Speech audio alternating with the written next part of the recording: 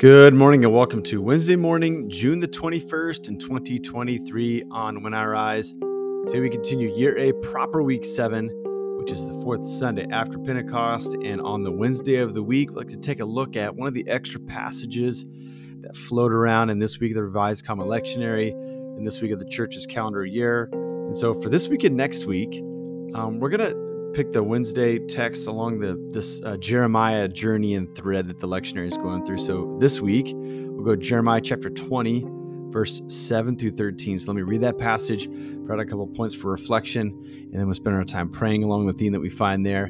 Thanks for making us part of your morning on When I Rise. Let's allow our souls to rise and meet God together in a time of prayer.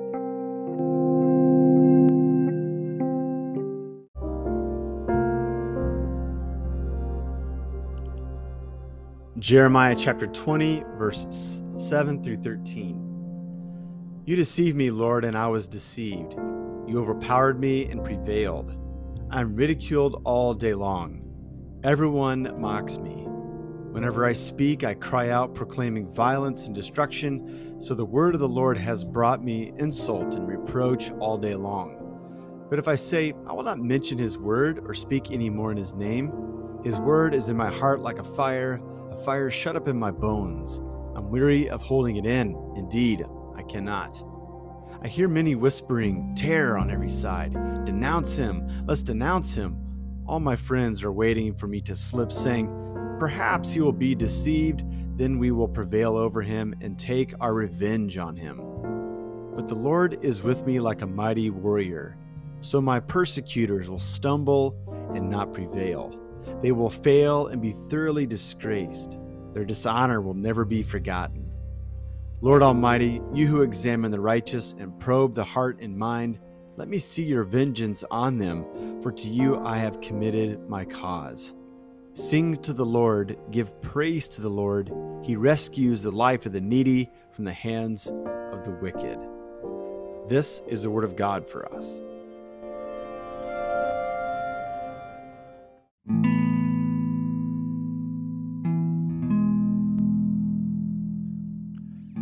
Boy, oh boy, if you go back to the Hebrew in the first couple verses of our passage today, you're going to find something rather interesting there. All we got to say is that Jeremiah is using some very strong language.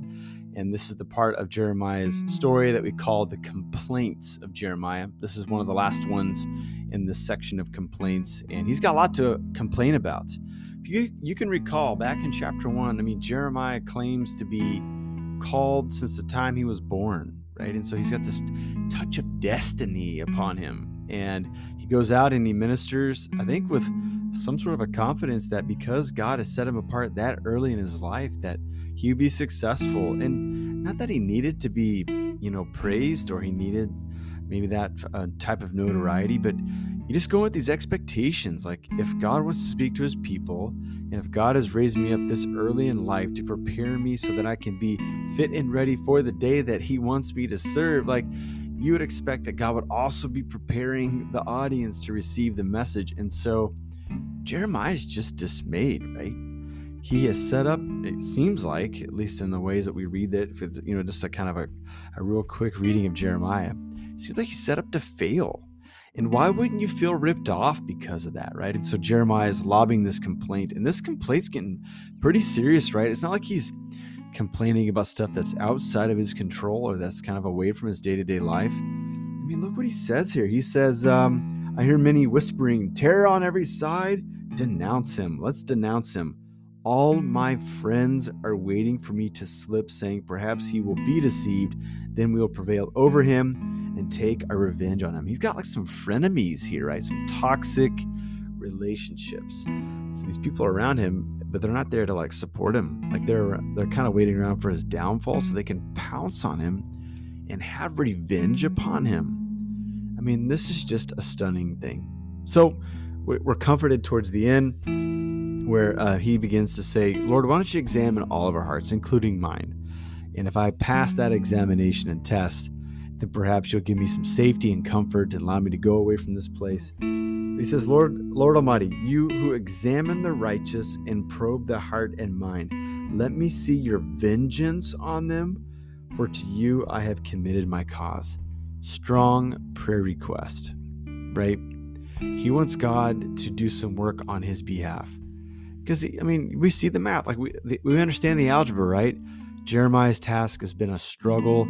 He feels like he's receiving hardship because of the call of God on his life. And so he wonders if the equation works in the other way. After all this service I've given to your cause, after all of this, these slights and these subtractions that I've received in my life, do you suppose you can, do some subtraction for some other people's lives? Doesn't your heart just kind of reach out for Jeremiah here? And he wants to not say anything. We go back up to verse 9. Verse 9 is lifted out of context, and you can put it on your email signature, whatever it is. Many a preacher uses this as a rally cry for their sermons. But Jeremiah, he must have been thinking about it. Like, what if I just don't say anything? Like, if I say stuff, I get in trouble, I lose friends. Like, what if I just go without saying? He's like, it's impossible to do. He said, his words are in my heart like a fire is shut up in my bones. When I hold it in, I get weary and I can't hold it in, right? So Jeremiah's in a tough spot. Whenever he speaks, hardship comes his way. Whenever he tries to stay silent, he's just compelled to speak. And we just wonder, is there ever going to be an end to this tragedy of his life? And as we continue to read the book of Jeremiah, we know that it leads to his arrest, that the things that he's talking about, it comes to way later fulfillment, too little, too late. There really is no embracing of him. He gets to the end of his days, and his ministry has been important because it prepared the people of God for the hardship that they face before and during exile. But man, don't we wish that he could have banked it all away and cashed in on it, and it could ultimately lead to him having some sort of respite at the end of his days. But he's just had this life of hardship, right? So this is something that's tough for us, because don't we want to say, like, if you donate your life to God, it's going to add up to blessings on the other side? And that happens to many people. Like, at least people craft their stories that way, don't they? But then, like, the critical mind says, yeah, what about Jeremiah though? Like, Jeremiah, it just didn't happen that way. And so maybe one of these days in the far beyond, if we get a chance to track Jeremiah down on the other side, we could say, hey man, was it worth it? Was it worth all the hardship?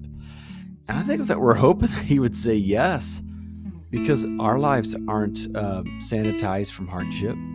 We're not going to be exempt for having to stand into a gap in a hard place and maybe even lose some friends over it, right? Who knows? We're not that special. We're not God's gift to life to where we won't maybe be exposed to some sort of these hardships. And so we have to begin to just calculate, with the chips that we have in front of us, with the cards that are going to be played, what are we going to push in the middle? What's going to be our faith wager? Will we follow God even when life gets tough? Now, this is not some crowd control tactic that some religious leaders have where they say, hey, your faith of life is not counting unless it's hard. I'm not even going to say that. I haven't come to know Christ that way, okay? Life is challenging in and of itself, right? Let alone what it means to be called by God. But I think we can have empathy for Jeremiah here. It's one thing to have hardships in a different area of life than your faith life, right? If you had a hardship, maybe at work, but your work is necessarily hard. It's just a hard occupation. But you could go to church on the weekend and say, man, I'm so glad that I have this because it gives me a break from the hardships that I face at the office. Man, Jeremiah didn't have that luxury. His occupation was his faith, and his faith was hard, man. And so there's just simply no rest, no break for him. But I think what we see is Jeremiah's, even though he's being challenged, and even though he's got some strong words and some complaints to God, he still wants to praise God, right? He still says, you know what? You're still the most lovely being that I could ever imagine encountering. And because of that, I want to keep on praising you. I want to keep on worshiping you. Does that alleviate the challenge? No. Does it even justify the hardship? I don't think so. But what we can admire is Jeremiah's you know what? I still have this companionship with God, and it's enough. And I'll continue to move forward knowing that, God, you are with me. And maybe that meets somebody today here on When I Rise. We just have a lot of hardship, and we've been trying to sketch it out on the scratch paper. Why is this happening? When is it going to end? Do I have enough in the tank to get to the end, right? And to the blessing, to the respite. And maybe we could look at Jeremiah and say, you know what? He didn't have any clarity, but he kept on going. And I hope that meets somebody who might need it this morning. So with those things in mind, let's spend some time praying to our God this morning.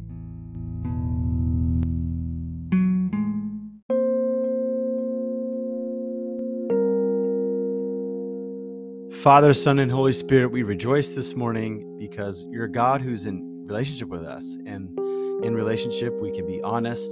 We can air our complaints and our grievances because we trust the bond that we have together. And we thank you that you established that bond on your own. We were wandering away, but you chased us down. You brought us into your family, and you called us sons and daughters. And because of that, we will ever be grateful. And we just look at Jeremiah's life. We can show sympathy for his situation. We also know that we face hardships, and sometimes the hardship has to do with our faith, and sometimes it doesn't. And so for those of us who empathize with Jeremiah, where our struggle is intertwined with an issue of our faith, we ask for your grace. God, for those of us who are able to compartmentalize the hardship from the faith, we thank you for that gift, and we pray that we might sympathize with others in our life and be that caring, compassionate presence for all people. And so we thank you for Jeremiah's life. We think that in all things, he still desired to worship you, even though he didn't have all of his questions answered, and even though people admired him too little, way too late. He was able to be buoyed and sustained by life in you. And so we pray that might be our legacy as well, is that we have learned to rest in you. And because of that, we are able to thrive in times of plenty and in times of hardship. So we pray that you minister to those who are in the low place today. May they be lifted because of your great love for us. We ask all these things in Jesus' name. Amen.